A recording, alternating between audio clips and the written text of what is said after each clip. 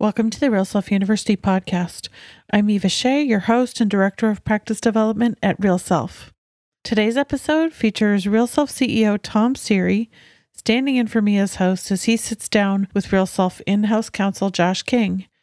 Josh is a nationally known attorney and expert in legal issues surrounding online reviews, free speech, the First Amendment, and media law issues. I'm excited to have the general counsel for Real Self, Josh King. Hey, Tom. Happy to be here. Josh, you're a lawyer. Indeed. Tell me about your training, your background, because there's not too many lawyers that work inside of medical practices. So having a lawyer who works full-time for Real Self is sort of a novel thing. Is it because we have so many legal issues? But I want to know, what is it about you that makes you tick, where your background and training, before we get into why you're a general counsel and what does that mean? Sure. So Real Self, it's more than a medical practice, obviously. It's a technology company, really. And like any mid-sized technology company with hundreds of employees, it has all of the sort of routine issues that face technology companies. And I've been working in-house in technology companies for almost 25 years, starting in the Bay Area and then coming up here to Seattle about 20 years ago, and working even more closely with internet companies over about the last 15 years, and now with Real Self. And companies like Real Self that are trying to provide online services for consumers and have a marketplace of professionals on the other side, not only have those technology-based legal issues that I identified, but also some fairly unique, what I'll call free speech, First Amendment, and media law issues that come up when we are posting information, and particularly user information, on our site. Is it because the internet was not envisioned by our framers? So is that why there's so much legal nature to internet companies in particular? I mean, what's the source of that? Or is it just typical for every company needs sort of internal legal drive? I think any company that gets to be a certain size that's publishing information online is really doing itself a disservice if it's not getting enough legal advice. And you see that all the time with companies making mistakes in how they publish information, how they practice good hygiene with their websites. Because, this stuff has really developed. I mean, when I came out of law school, there wasn't an internet, and it started to develop very quickly, and a lot of the norms developed.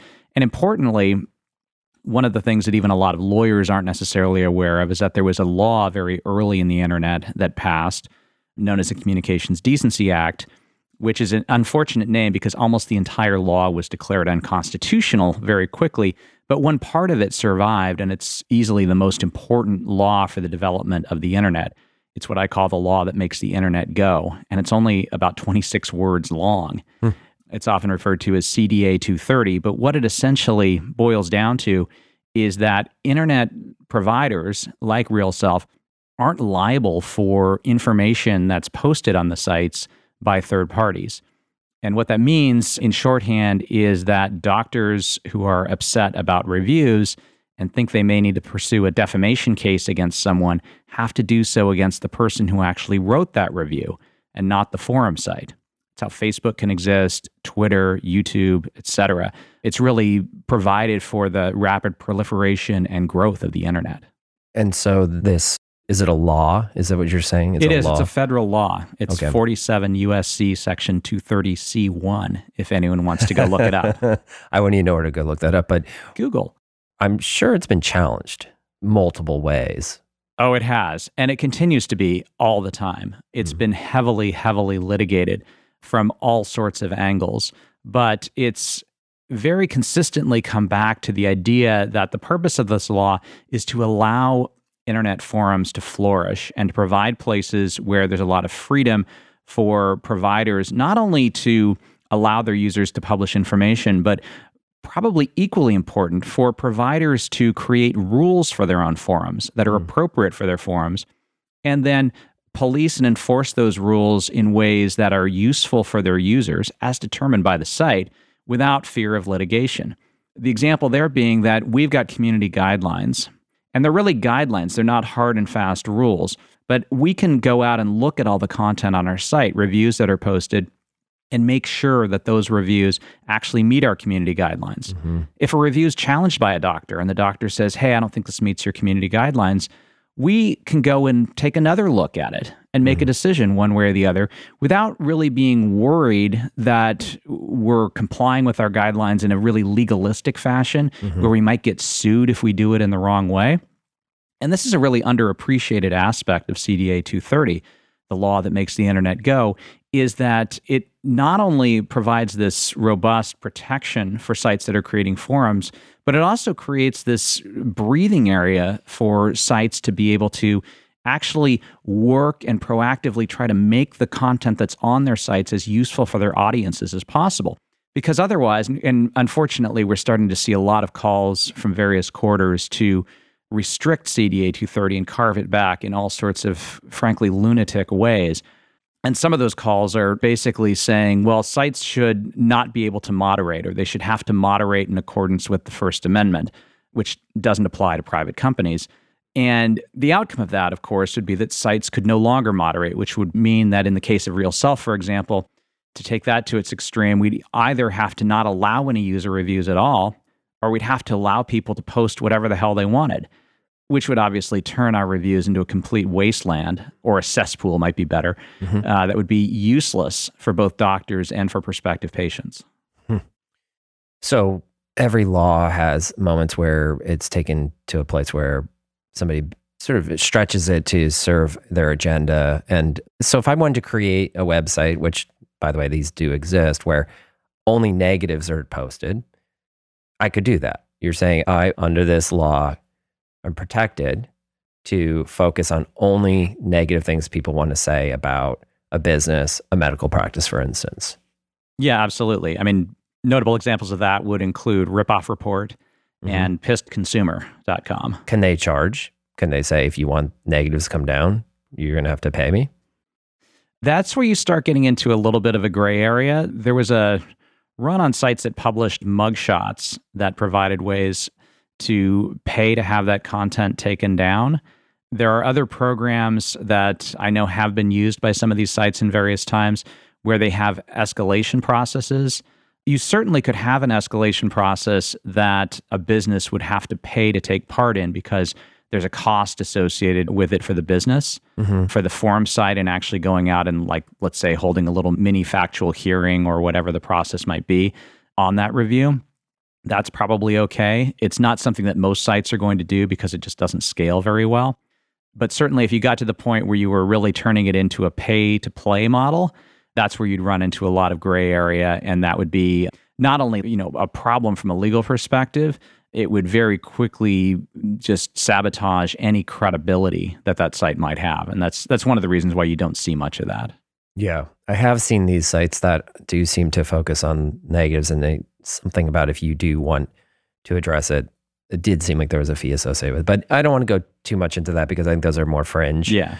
For every, consumer-focused sites, for companies like Real Self and Yelps and all those that allow people to share opinions, I hear from doctors frequently and often, and I don't mean like emails and texts and all that, but conferences and so forth. When we talk about online reviews, they point out the injustices associated with them. And I use that word injustice because it feels unfair. And let me just go through a few of those, since I think my audience is made up of doctors and practice owners and managers.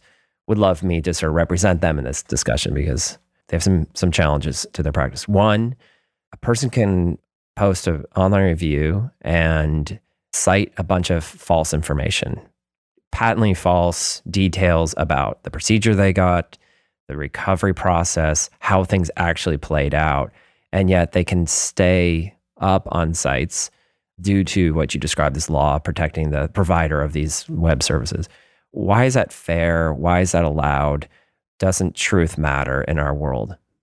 Well, there's a lot in that, Tom, but I'd start with the idea that most sites are not in a position to police factual claims and information that's posted on the site.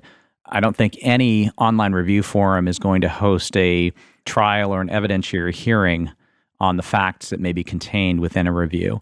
They may go so far, and we do this to a certain extent at Real Self. We did it at my former company, Avo, which was very similar to Real Self, but just think instead of doctors, it was for lawyers.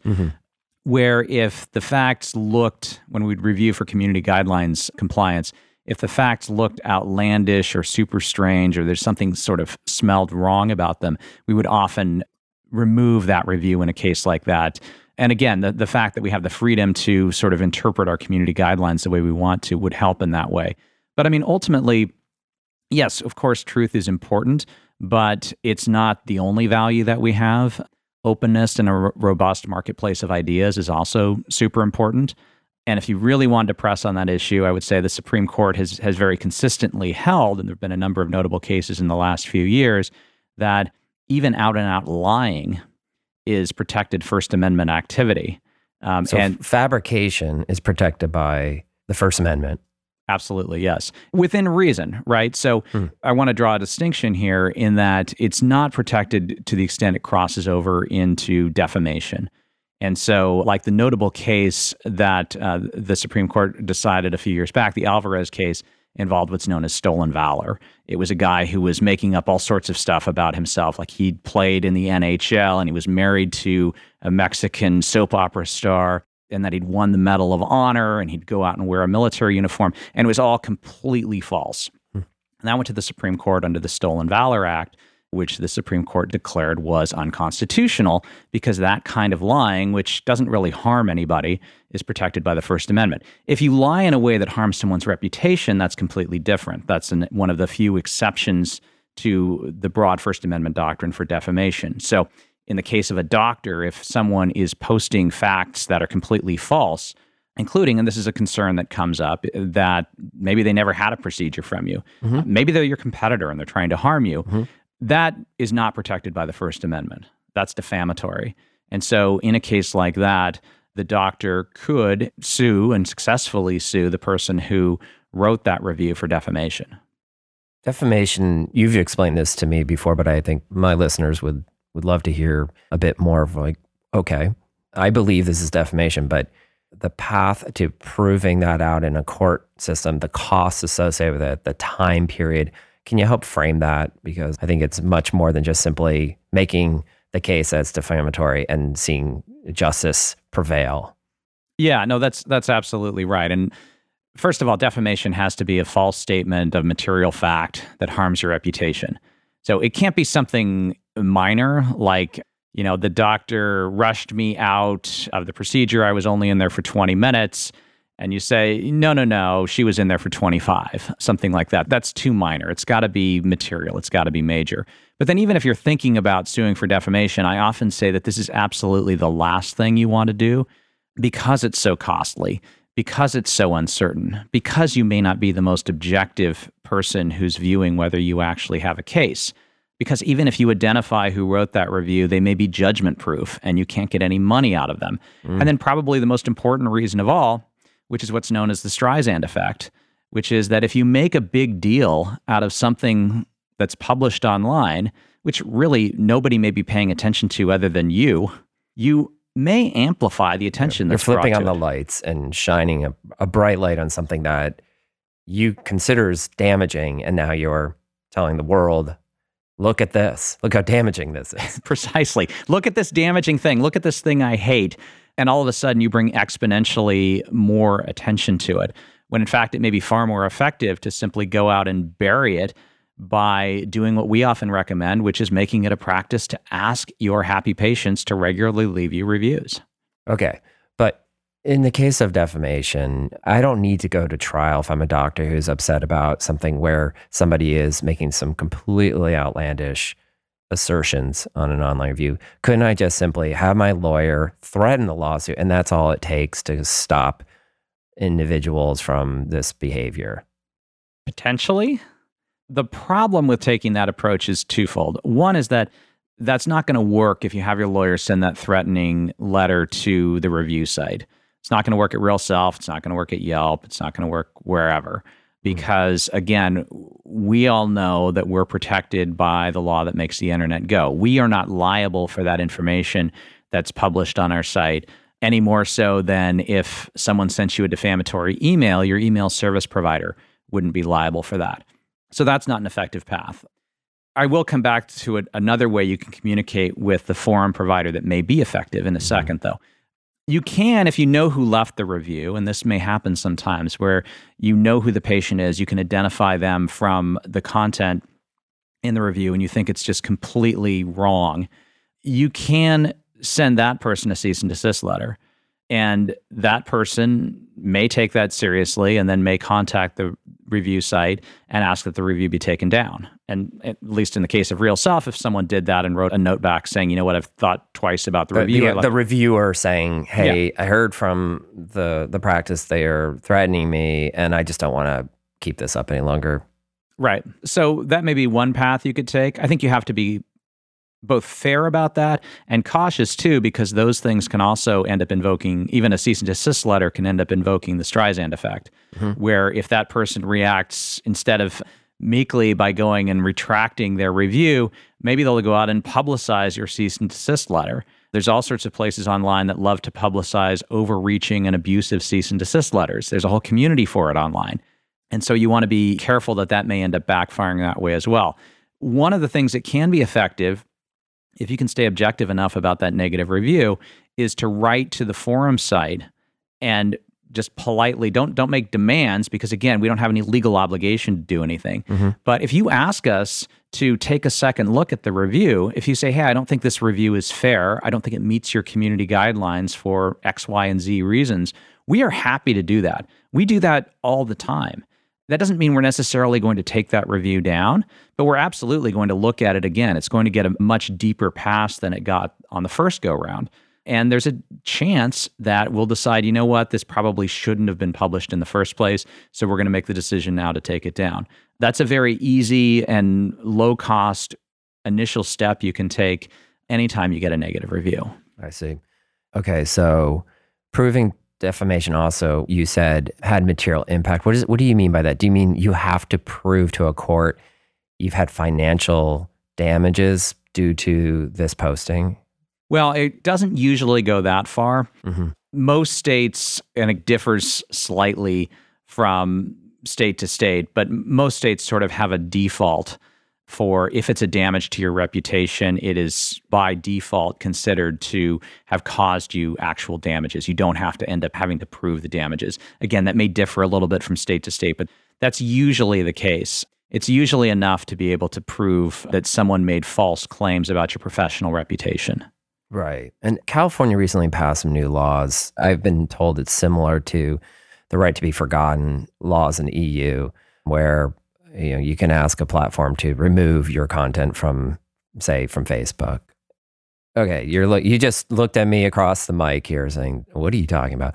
But California has put in new laws, I've understood, that are associated to the right to be forgotten. Is that correct? No, not exactly. I mean, Okay. California has put in place a new privacy law, the California Consumer Privacy Act. But I wouldn't think of it as incorporating the right to be forgotten, which is something that applies to European privacy law, which can, in some cases, allow you to have even truthful information about you removed online. Got it. That is not a concept that exists in the United States now and likely won't. So if I'm a European doctor who has a bad review on a platform, you're saying there's laws there that could potentially be triggered to support the removal of that content from the internet? Potentially, but likely only in Europe because we have different laws in the United States. And even then, probably not, because the bar for invoking the right to be forgotten is fairly high. And there's a whole category. I don't want to get too far into European privacy law here, but there's a whole category where there's an exception to the right to be forgotten when it comes to health information. And so it's pretty unlikely that you'd be able to have a truthful review removed under the right to be forgotten, even in Europe, even if it was really old. I will say there's two important laws that California does have that doctors need to keep in mind because doctors get burned by these from time to time, and they're both consumer friendly. One is the fact that California led the way in imposing a law that prevents businesses from having terms of use that essentially prevent their users from writing negative reviews online. This was something that particularly plastic surgeons were big fans of. About 10 or 15 years ago, there was an outfit called Medical Justice, and They sold a package of familiar. sort of reputation management products, one of which was a prophylactic agreement that doctors would have their patients sign, preventing them from posting negative online reviews. Is this only a state level law, California, or a national US-wide, you cannot have patients sign away their rights? Yeah, so California led the way with it. I think it went into effect in 2015. And then a national law followed that went into effect a couple of years ago. And so it's now true nationwide that you cannot use these consumer gag orders across any business, really, when it comes to trying to waive away your users' rights to comment online.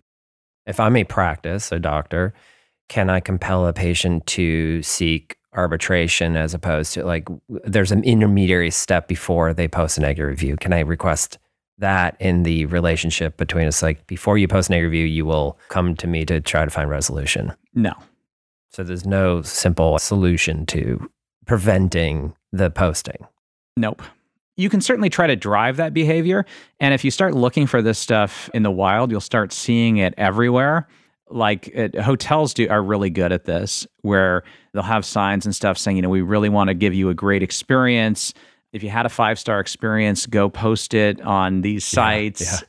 If anything was wrong, please contact us at this email address. So they're essentially trying to funnel the good stuff publicly and the bad stuff. Yeah, they're very, I noticed this. I just recently stayed at a hotel, a big chain, and they were really clever in the checkout.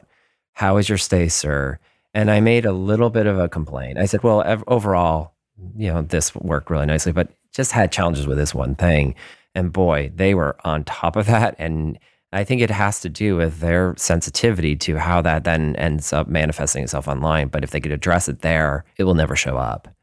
Absolutely. And there's a lesson there for any business owner, and particularly for people who are selling high-value services like plastic surgeons, right? You don't have a huge volume of people. You're not putting 1,000 guests through your hotel every day, where the sheer volume of reviews may swamp out the handful of negatives when you're doing a good job. You need to make sure that the small number of patients you have are, by and large, all leaving positive reviews.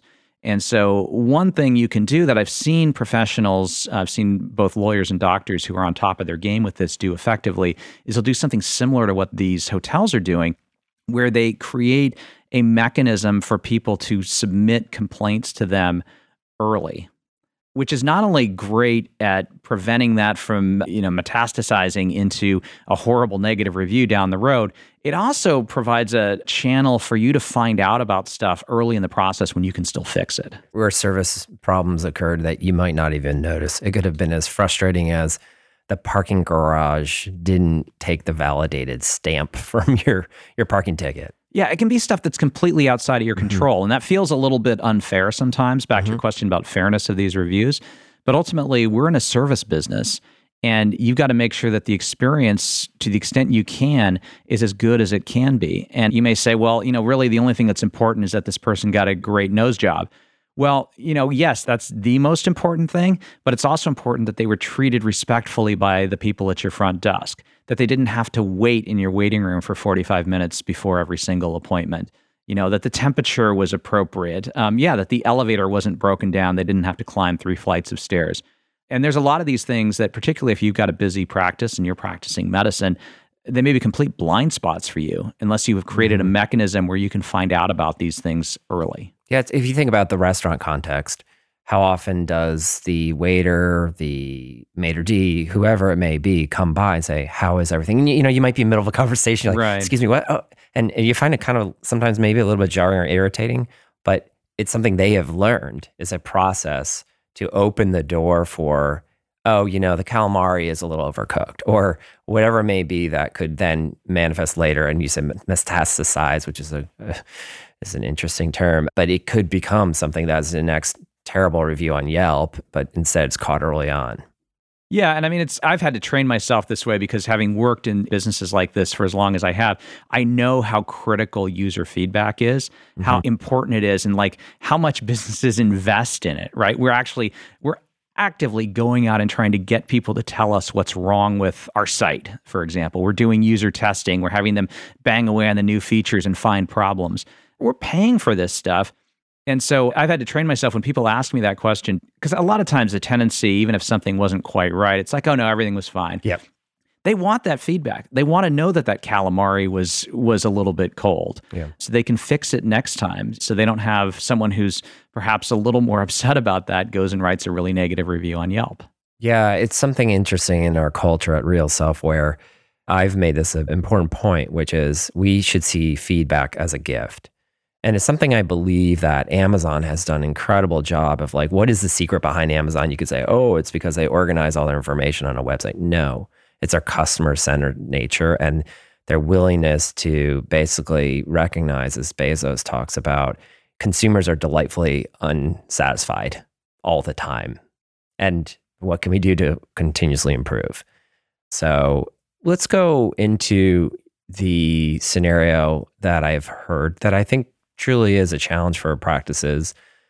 I, as a patient, can come in, have a experience, go post on a site, say it was terrible. The practice can come back to me and say, well, hey, Tom, we thought you were really happy and we even checked in with you and you left here delayed. And I say to them, yeah, I'm not going to take down this negative review unless you give me my money back. And so what I hear from doctors, and you as well have heard them through the dispute channels that we offer, is that I'm being extorted. The term extortion is used.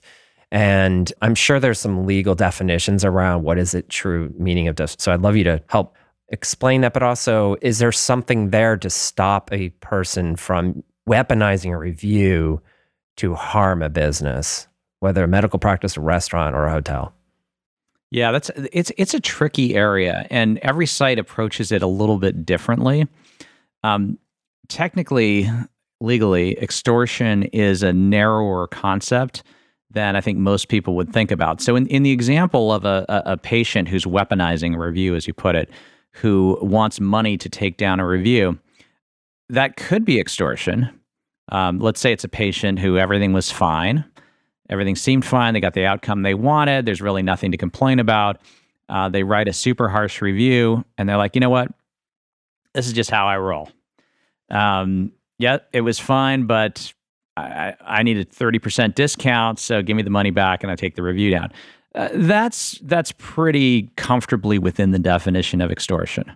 Mm-hmm. On the other hand, and this is probably what happens more commonly, is that someone has a bad experience and they write a negative review about it. Oftentimes they want to publicize it as broadly as they can online. And then the doctor's trying to resolve it with them. They know who the patient is, and they may offer a discount, a revision, whatever the case may be. And the patient says, no, I want more. Give me X, Y, and Z. And as part of that, I'll take the review down if we're able to resolve this.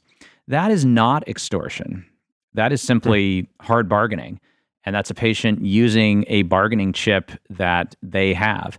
You may not like it, but ultimately it's not extortive. And again, it can get to be a little bit of a fuzzy line, and it kind of depends on the facts of any given case.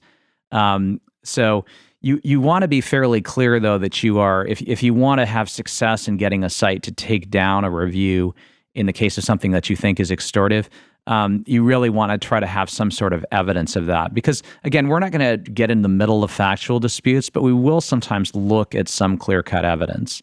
Evidence being like a email from that patient, but isn't that revealing who isn't it a HIPAA violation for the practice to then share that with a platform, whether it be Yelp, Real Self, Google, etc.? Yeah, and that depends because, HIPAA is not going to apply to every practice. If you're a practice that's not involved, if you're purely elective, you're not dealing with any health insurance, then HIPAA is not technically going to apply to you. You may also, depending on where things are at, have exceptions that fall because there's litigation or disciplinary proceeding going. But it's definitely something that a doctor would need to be mindful of. That said, there's ways that you can communicate that information without sharing the personal health information that's contained within it. You can redact some of the information. But you definitely have to be careful about that if you are a practice that's dealing with health insurance. Even more so, you have to be careful if you're going to go one step further and try to post a response that's arguing with a review like that. That's definitely not a good idea. Is there a moment where I'm taking this a little bit different direction, but you just sort of triggered this thought. Can a patient give up their privacy? Meaning, I'm okay as a patient coming in that you share, if I post online, that you can respond and not be violating my privacy. Do you see what I'm saying? Like waiving your HIPAA rights. And so if that's, I know legally you're probably cringing inside that the way I described that, but can an individual be requested to do so that a practice can have a proper response to which talks about the facts that as they see them? Yeah, generally speaking, there's not going to be a waiver unless it's explicit. So a patient could give an explicit waiver. They could write out an explicit waiver where I'm waiving my HIPAA rights. They're probably not going to do that in the context of a negative review. There could be an effective waiver in the case of, let's say, litigation. Let's say the patient is suing the doctor for malpractice. That said, that waiver may not apply to information that's posted online. It probably is only going to apply within the context of the litigation. It is never a good idea to assume that there's been some sort of effective waiver, that because the patient has written about the experience online and perhaps even identified themselves, that it's then free game for you as the doctor to set the record straight in responding to that review. And I'll go further than that. I'll say not only is that really dangerous from a privacy perspective, it's about the most ineffective thing you can do as the doctor. Because, put yourself in the shoes of a potential patient who's reading that review, which is what you care about the reviews for anyway, right? That potential patient is going to read you arguing with a former patient about what happened during a procedure. That's going to make you look like someone who's thin-skinned, defensive, doesn't take your patient's privacy interests seriously. There's far more effective ways to respond to negative reviews, which you can do without revealing any information at all. For example? You can simply post something that says words along the lines of, "We're sorry you had a bad experience. We strive to provide the best possible service and medical outcomes, but these things are inherently uncertain. If there's anything we can do to make this better, please contact me directly." Period. You may know who the person is. You may know that's not going to be effective. But the rest of the world reading that review exactly sees that as well. That's the audience. Yeah, they really care. You know, they're at least trying to help the person. Or maybe even, wow, that patient's really not being fair. They should contact a practice. Exactly. Yeah, it really puts it in context. We talked about extortion. Did you have any other comments about the construct of a patient trying to get something for free or in return for taking down a review? I think it's really just important to distinguish between the otherwise happy patient who's trying to get something for free versus the unhappy patient who is using a negative review as an additional point of leverage to try to get the outcome that they legitimately feel they're entitled to. You don't have to agree that they're legitimately entitled to it, but if you have to put yourself objectively in the position of saying, is this something that they could reasonably argue they're entitled to? You know what? That rhinoplasty outcome wasn't the best it could have possibly been. Or, there was a lot of bruising involved with that procedure. It's really only when it crosses the line to it being something they're not entitled to ask for that it becomes extortion. So if a practice does agree, fine. Going to have to just take it in the chin on this one, give 20% discount for that person who's not happy with their nose job. Do they need some sort of legal document to establish basically you agree to do the following based on this, or is that not the path that typically you would recommend? Well, I'm not advising medical practices, but I would say in a case like that, you would normally, if it's a material amount of money at all, you'd want to have some form of agreement. Typically that would be a settlement agreement of some form that would set out the terms of the deal so that it would be enforceable if the patient didn't go through with it. Yeah. The other thing you'd want to do is you'd want to try to have some clean procedure for them to go and take the review down before they got whatever else they were going to get. We do sometimes hear from doctors who will say, hey, I've reached an agreement with someone to take the review down. Sometimes they'll even send us the agreement, and there's really not a whole lot we can do with that. We can't sit there and validate it, make sure it's real. We can't connect it necessarily to a review because most of the reviews that are left on Real Self, we have a lot of metadata behind them in the form of IP addresses and email addresses, but it's not like we have someone's whole social profile and name, address, social security number. Here's what's confusing. I want to back up. It just dawned on me you had been talking about. I think your answers so far have been a little bit frustrating for a practice because there aren't a lot of options. The law seems to be very much in favor of free speech, which, I think is, I'm not going to argue that. Look, I just pointing it out. But in the news in this election cycle has been cases where, and also with the Me Too movement, where individuals are unable to speak because they've signed NDAs or non-disclosure agreements of some sort. So how does that work and is acceptable in a world where you're saying basically doctors have no ability to stop patients from providing their feedback online? So let's start with NDAs. The Consumer Review Fairness Act, which is the federal law that prevents these gag orders with your patients, think of it as applying prospectively. So what you can't do is you can't just make it a condition of receiving service from you that all of your patients up front agree that they will never post anything negative about you online. Okay? You can't do that prospectively. What you can do is you can have people sign an NDA, a confidentiality agreement, as a condition of settling something. So you have a dispute with a patient about the outcomes they got. You certainly could have, as part of the agreement that you reached with them, which may be a refund, a revision, whatever the case may be, that at that point they would not post negatively about you. So it's really the difference between whether you're trying to do something on a blanket basis up front or whether you're trying to do it after the fact. Understood. How about the anonymous poster? And you pretty sure you know who that is who posted a negative review as a doctor. You're like, that individual must be Jane Doe or Joe Smith or whatever. Can that doctor's lawyer help unmask that individual and demonstrate for a fact who that really is and the author behind it? Yeah, you can try. This is also one of those areas that's developing. It is what's known as unmasking. And so you would, in a case like that, let's say you have a solid defamation case, you're willing to risk the Streisand effect, and so you need to go and make sure you have the right defendant identified. And so you would send to the forum site, let's say it's Real Self, a subpoena seeking to unmask the identity of that reviewer. The issue is that courts have been developing over the last 15 years a protocol for how to deal with these types of subpoenas because they're really not the same as a traditional third-party records subpoena, which a lot of medical practices are familiar with because you'll get them in the context of personal injury litigation or the like, where people need to get medical records, where for the most part, you turn records over as a business in response to a third-party record subpoena. It's different when it comes to unmasking subpoenas. And states are still working this out, and there's different standards in each state. At my last company, we actually established the standard in Washington state for how to deal with unmasking subpoenas because we had a situation where an attorney sued over a negative review, and she subpoenaed my company to unmask that person.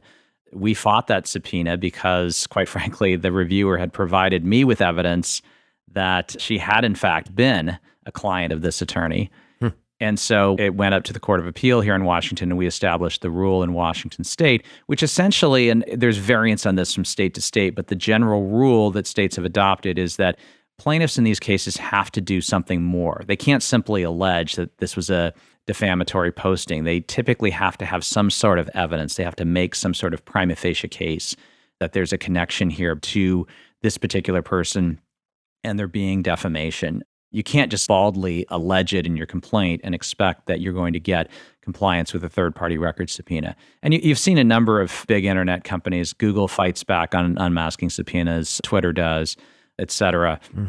It's not that we won't across the board comply with subpoenas. There's lots of cases where we will, but we want to make sure that users have an opportunity to push back on these things in those appropriate cases. And it's generally the principle that there is a First Amendment right to publish things anonymously. There are important free speech principles behind anonymous speech, and we don't want to make it so easy that you can simply file a pro forma subpoena and unmask that anonymous speech. I just want to go into a little bit different area of law and wrap with a few quick fire-off questions to you. But when it comes to other areas of legal and practices, I think about patients' privacy. In particular, I see a lot of practices posting images of their patients on Instagram.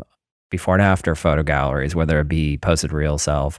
I was wondering if you had some advice on what is the most assured way to stay in safe territory as it comes to getting rights to the content and making sure the patient isn't putting you in a position where you're getting sued by that patient for privacy violations. Yeah, the interesting thing is all of this regulation of, let's call the interface between medical practices and patients and prospective patients, it's pretty complex. And there's a lot of law involved at both the state and federal level. But ultimately, if you apply a simple principle, you'll stay on the right side of it in 98% of the cases, which is think like your patients and prospective patients and do what they would objectively expect you to do, and you're most likely going to stay out of trouble. So for instance, before and after photos are super useful for prospective patients. That's right. They love them. They're great for practices to showcase the kind of work you can do, but they're equally important for the people who might want that work because they're like, that's exactly what I'm looking for, that particular nose profile, et cetera. It's pretty simple. And frankly, a lot of the patients who've achieved those outcomes want to share their photos because they're really happy with the work that you've gotten. So as long as you're not being sloppy, as long as you make it a practice to get them to sign a document that gives you permission to share those photos, and that doesn't have to be a complex or complicated document. It can be a one-page document that basically gives you the right to do that. And then, you'll oftentimes, and again, it depends on the body parts involved, where the sensitivities are going to lie, maybe you do things to obfuscate the actual identity of that person. But simple things like that, put yourself in the shoes of your patients and what they would expect, that's going to keep you on the right side of the line. Yeah, I was recently at a practice, I think it was a dental practice, and I was being asked, all the forms you're filling out in the beginning. It's just like, oh my goodness, signing away. You don't even know what you're signing sometimes because it's HIPAA stuff and all that. But there was a little box that said, we have rights to use your, but it was just sort of buried in there, this sort of like checkbox that was already like pre-selected, I think. Yeah, that's not a good practice. Okay, but your advice is make it explicit, make it clear, make it transparent to the patient. This is what we would like to have permission to do, which is utilize your images to help others understand what a rhinoplasty, for instance, results can look like, including your amazing results. I mean, you're right about that stack of papers. I mean, you get that everywhere. But I mean, if you are going to use those before and after photos in your marketing, and that's true whether it's on your website, the side of a bus, or social media on Instagram, you should make absolutely sure that those patients have given you explicit permission. And that could take the form of that you're highlighting that document at the time you're having them sign in the first instance. Or if you don't want to do that, if you just want to make sure that they've signed everything in that flurry of paper at the beginning, that for the ones that you select, you go back to them before you actually do that and get their explicit permission that they're going to do that. In some cases, that's an even better practice to use because it avoids surprise. Because even if you've highlighted that document when someone came in, if it's 9 months later and you're going to make this the centerpiece of a social media advertising campaign, they may have completely forgotten about it and they may be surprised. They may be surprised in a good way or they may be surprised in a bad way. But it's best in a case like that to notify them again and seek to get permission again before you actually publish. Sticking with images for just a moment, I was just curious to dig into a practice that has shown up in Instagram in particular, but also in before and after galleries, where a practice will modify the image. They might just do it because the lighting wasn't quite right. They'll change that. I mean, it's adding a filter, whatever it may be. But the idea of manipulating that image to make it look more favorable is also a potential outcome where it's modified to make the results look more dramatic. Is that illegal? It's not necessarily illegal. It really depends on the details, like how you're using that photo and how much you've manipulated it. Because there's probably a fine line where up to a certain point, it's really just aesthetics, and maybe you want to make sure that all the photos on the page have a sort of a similar background or something like that. It's when you're affirmatively making it look different than what the actual outcome was that you start to cross the line. Now, I don't like to use the word illegal because what you're really talking about in cases like this are deceptive advertising. And so if you've manipulated it enough and you're using it in advertising, which could be just on your website, and you haven't disclosed the manipulations that you made, then yeah, you may be running afoul of unfair trade practices law, both at the state and the federal level. I would say because we're talking before and after photos, it's never a good practice to manipulate them in a way that materially alters what the actual outcome was, because then what are you doing? I mean, it's just fantasy, right? On the other hand, I mean, it may be appropriate because you want to have a consistent look and feel on your website, that you're adjusting the lighting and backgrounds and stuff like that. That doesn't materially change the look, but makes it all sort of a little more aesthetically pleasing. That's probably fine.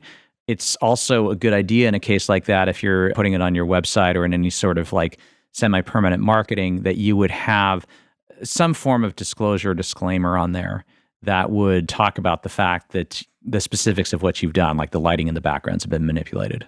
Yeah. And I think there's also a movement afoot in the technology realm to provide tools that allow anyone to see how much an image has been manipulated, just through running it through an image processor, saying this image has been heavily manipulated or lightly manipulated. So I think if a practice is doing heavy manipulation, the truth is going to come out eventually. And it's probably just not the right thing to do from an ethical perspective, but also you're just going to get caught red-handed. Wow. I don't know why when I talk to you about legal things, we end up in these negative spaces. So I want to end on a positive note. Oh, good. Which is change your role. You're now hired by a medical practice to sit as their general counsel. What are some positive things you would introduce in a practice to keep the bills down for litigation, keep legal being actually something where you're actually playing more golf than spending time giving them legal advice? Awesome. What are some of the things that you would introduce or suggest that oftentimes may be overlooked? Well, I think if there were one thing I would make sure that a practice was doing super consistently, besides following up on every lead that they got right away, because it's amazing what practices spend on patient inquiries coming inbound. On lead generation that they then let fall on the floor or try to follow up on 2 days later when the person's already booked with another practice. Besides that obvious one, I would build this structure that we talked about earlier where you have an early avenue for feedback. So you are letting people know early on that you want them to let you know if there are any issues. And I would, within the whatever the workflow of the practice is, whether it's creating, setting up a specific email address or a text number or just some way that it's easy for patients to be like, hey, did you know your elevator's not working? Or did you know that the guy who's working at your front desk is really brusque with everyone? Some way that you can get those blind spots really early and get them taken care of before those negative reviews get posted. And then on the flip side, making sure that you got a process where you are asking for reviews as you're closing files or at the appropriate point when you're talking with the patient so that you are building that body of reviews, because reviews are super important for users. But we also know that because they're unfiltered and it's relatively easy to post reviews, there's always the potential for a little bit of fraud. There's always the reality that people have subjective experiences. Yep. And, there are people who can't possibly be pleased no matter what the outcome is. And so it's really in the overall volume of reviews that the truth comes out. It's the mosaic of the complete picture. And I think if we're honest with ourselves about how we look at reviews of products and services, that's what we're looking for. We're not basing it all on a single review.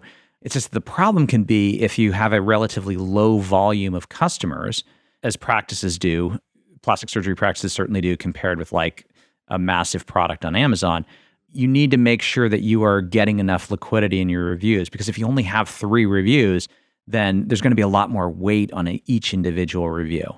I love the tip around early warning system. I was just at a ski mountain this last weekend, and I was blown away by how they had posted posters around the lodge saying, see a problem, let us know. And it had examples like clogged toilet, slippery surface, and something else. I forget what it was. And it was a simple text. And I didn't do it because the toilet I used wasn't clogged. So great. But it was working, right? No.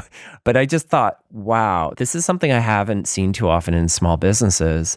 But it's so effective because it's dealing with a point of dissatisfaction and giving you an outlet for it. Normally, you leave oh my gosh, that resort had terrible toilets and they're super slippery and dangerous or whatever it may be. So I love the advice. I see it in practice now. And I think and it goes even further than that, in that, I mean, you noticed it on this mountain because it not only does it hive things off before they become a bigger problem and gets posted online, but it also allows you to fix it before that clogged toilet gets noticed by more of your customers, right?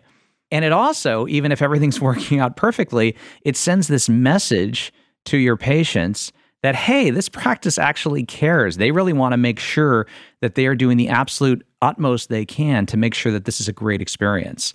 So it's just such an easy way to hit across all of these parameters. And it's surprising that more practices don't do it. Well, that's great tips. I want you to just leave us with one prediction, and that would be, if you had to look forward a year, I don't know how, internet years, a year's a long time, but the eagle's moving slower.